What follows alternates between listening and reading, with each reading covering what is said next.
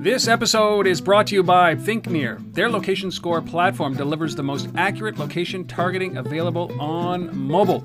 Visit them at locationscore.com.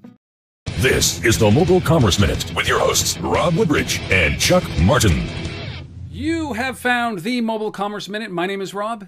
And my name is Chuck. So a typical week in the life of beacons, there is money earned because of beacons, and there is money going into the beacon companies.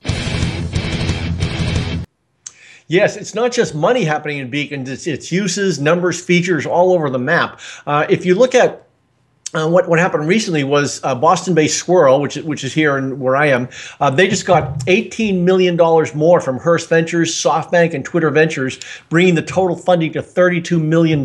So that is borderline serious money for beaconing. That's a joke, obviously. That's a very serious amount of money for beacons. And what Swirl's going to be doing is expanding from their 30, 40 people to somewhere double, triple that over the next period of time. And if you look at some recent research we talked about here, IHL Group, they did a study for Earthlink and Airtight. And they found that 37% of large retailers are going to deploy beacons this year. So it's not like it's not happening. It really is happening finally after a lot of trials last year. If you look at Swirl, their beacons are at Lord & Taylor, Hudson's Bay, Urban Outfitters, Marriott, Alex Nanny, and Timberland, all of which I've personally tested, and we've talked about all of those here. But some other things going on in beacons in addition. Quick roundup in sports.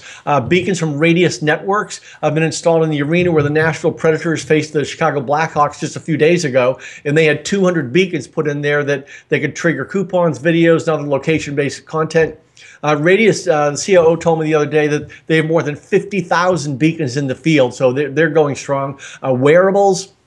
The Apple Watch, of course, just came out, an in-market New York-based company. You can now use the watch in Marsh supermarkets. There are 50 or 60 of those where you can basically get beacon messages on your wrist. IoT, a subsidiary of Swatch, Internet of Things, of course, a subsidiary of Swatch introduced a beacon with an integrated accelerometer to enable motion, context-aware applications, so it can send movements, vibrations, and acceleration, which means when you put this beacon on a person, the beacon can track proximity and motion via the smartphone app.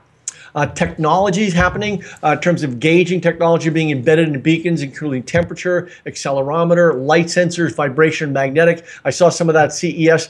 And then there's a lot of white labeling. You've got Shopkick now is white labeling with Shopper Track. So that the idea is to put the Shopkick beacon technology inside retailers' apps. There's more, but you kind of get the idea. There's a lot going on in beacons. You know, it strikes me that this industry, the beacon industry, is maturing at a rate that I've never seen before, because it was pigeonholed as a payment platform, it was pigeonholed as a marketing push platform, but obviously it's no longer pigeonholed.